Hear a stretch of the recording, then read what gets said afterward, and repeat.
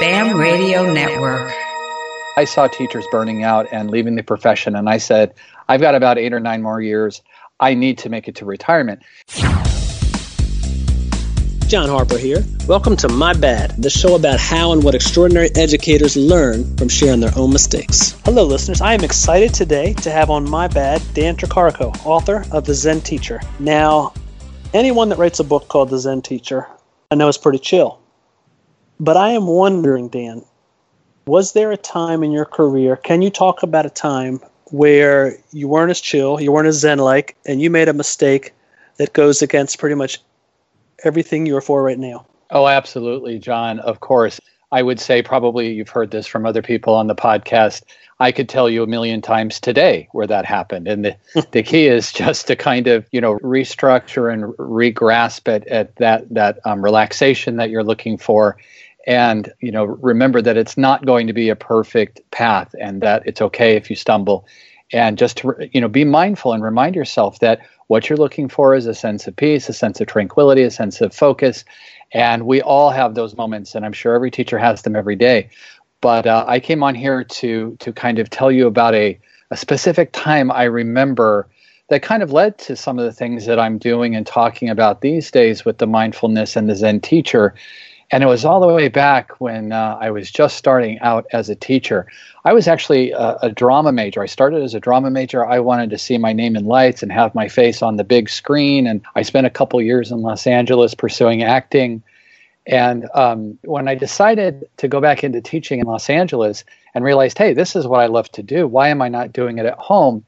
I came back to San Diego and I got a job teaching. And I just, there was always a very clear connection to me between the acting and the teaching. I used to joke that I do 5 shows a day. And so I just, thought of it that way. There's an audience and there's a performer, and the classroom is often set up as a stage. And in making that connection, I actually wrote a book called You're a Teacher, So Act Like One. And it talked about how you could use performance techniques to be a better presenter in the classroom. But that first year that I was teaching, I remember coming home. I was young and I was single, but I came home every night absolutely exhausted. I just was at my wit's end. I was so worn out and just tired and thought, wait a second, what is going on here? I know teaching's a tough job. I know it takes a lot out of you. I know you want to be committed to it and that you want to put all your energy into it. But I was 27 or 28 years old at the time, and I thought, something's wrong. This is not how it's supposed to be. Right. And what I realized is I was on that stage doing that show and performing for those kids every day. And that's can be good, and it can be a beneficial way to get them engaged, but you can't sustain that level of performance in a classroom every day. You need to kind of back off, and you need to kind of save that for the powerful, dramatic moments. And as I started working through this and thinking about that, what I did was I took this little index card, just a 3x5 card, and I taped it to my desk, and I said, you do less, they do more.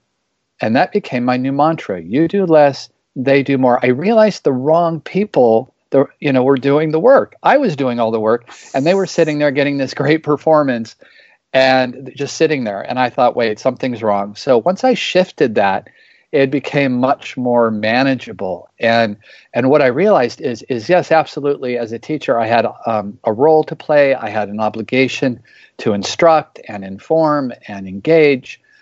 But if I'm up there doing the dog and pony show and they're just sitting there passively listening, that's not the way it should go. And once I got them working, and once they left the class worn out and exhausted and having done the work, things were much better and the students started learning better. So that was one of those key moments when I said, I'm doing this wrong and I need to shift my perception. I need to shift how I'm doing it. And I look back now, and that was probably close to 20 years ago. I've been at this about 25 years now. And that was, obviously a precursor to me saying, I need to find a way to sustain a manageable rhythm, because when I see these teachers who just wear themselves out and go all the time, they're heading for burnout. And I wouldn't have made it if I continued at that speed and that level of performance all the time.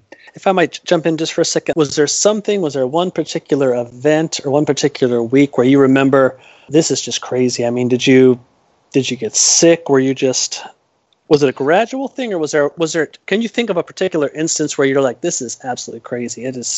I'm going to bed at 7 o'clock, or I mean, was there one thing, in other words, 'cause I've been there, I know what you're talking about, but was there one instance where you're like, something has got to change because I can't keep making this mistake?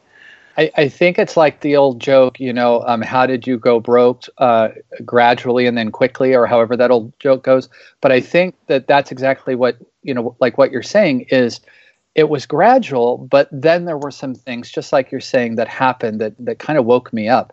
And when I realized, that I really think I need to a reminder, some kind of, talk about a Zen moment. I think when I realized I had to make that 3x5 card, that was a wake-up moment for me. And just going home and going, I'm too young for this at 27 or 28 to be that worn out and that exhausted. This job could be a 24/7 job if we let it. You're never done with this job. You're never finished preparing. You're never finished thinking. You're never finished researching.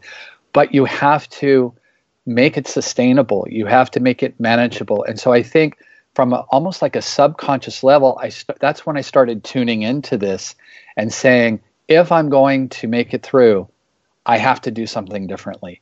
And I think that it was like you're saying, just going home and crashing on the couch and knowing I'm too young to be this tired. I'm too young to be this exhausted. Now that I'm 53, I go, well, no, that's kind of where I am. But, I wanted to do a good job. And so I just kind of went totally all out. Like with most teachers, in fact, I'm just going to go out on a limb here and say every teacher who makes a mistake, all the mistakes are coming from a good place. All of the mistakes are coming from an intention of wanting to do the best job you can do. But sometimes you don't realize that the counterintuitive thing is that sometimes less is more. And sometimes you need to do less, but better. In fact, that's my mantra right now. I have it up in my classroom, less, but better. What can we do to fix this? I mean, it's not just first-year teachers. It's first-year teachers. It's 10-year. It's 20. I mean, what can we do so that we get the most out of our days, but we don't come home exhausted, and we still have our classrooms? Because I know when you said you love your kids working harder, I'm sure people that are listening, especially people that haven't taught that long, are thinking, well, wait a minute. If I have my kids work harder, they're going to be unmanageable. They're going to be out of control. What would you advise them? They're going to be tired. So they won't have the energy to give you grief. And I'm sort of kidding about that. And of course, there's and that's what I talk about in the Zen Teacher workshops is how you can, use techniques and relaxation exercises and mindfulness exercises to maintain your focus, your simplicity, and your tranquility so that you can sustain a career. Because I saw teachers burning out and leaving the profession, and I said, I've got about 8 or 9 more years. I need to make it to retirement. And I think in some ways, it goes back to that index card of you do less, they do more. And not less in a way of I'm going to cut corners or I'm going to shortchange my students. That's not what I mean. But I mean, you need to find ways to engage in well-being, in self-care, so that you're not just absolutely burning yourself out. And I think there's 2 things that come to mind. Stephen Covey used to say that, if you kill the golden goose that lays the golden eggs, you're not going to get any more golden eggs. And in this case, we're the golden goose. And it's very true that, if you burn out, you're not going to be helping them anyway. And the other thing that I always say, it's a very common saying, but it's very powerful to me, is you can't pour from an empty cup.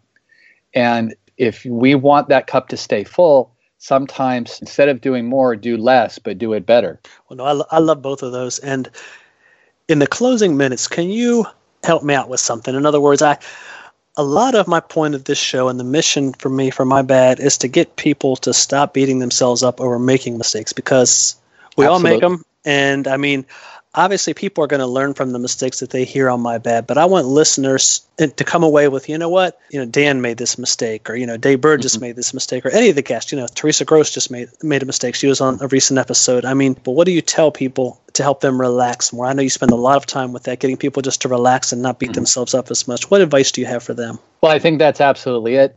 Just start by giving yourself grace and not beating yourself up. Know that you're human and that you're not perfect, and nobody's asking you to be perfect. And I've told this story before, but I always go back to this story about our yearbook advisor who sent out an email and said, if there's one thing you hope your students learn from you, what would it be? And we just had to fill in the blank. I hope my students learn blank. And what I put, and it was true for my students, and it's true for the teachers that are listening to your podcast, John, is I put, I hope they learn that they're okay just the way they are. Oh, I like that. I hope they learn they're okay just the way they are, because I believe you're doing your best, you're trying your hardest, your intentions are good, and after that, it goes how it goes, and we're all going to make mistakes, we're all going to stumble, and then we need to give ourselves the grace to forgive ourselves. Teachers are great at giving, and they're great at forgiving with everybody but themselves. Dan, I'm going to end this interview on that. That is excellent advice, and thank you so much for coming on. Thanks for checking out My Bad today. Hope it was as good for you as it was for me. And if it wasn't, my bad. Catch you next time. This program is produced by Accretive Media for the BAM Radio Network. Thanks for listening.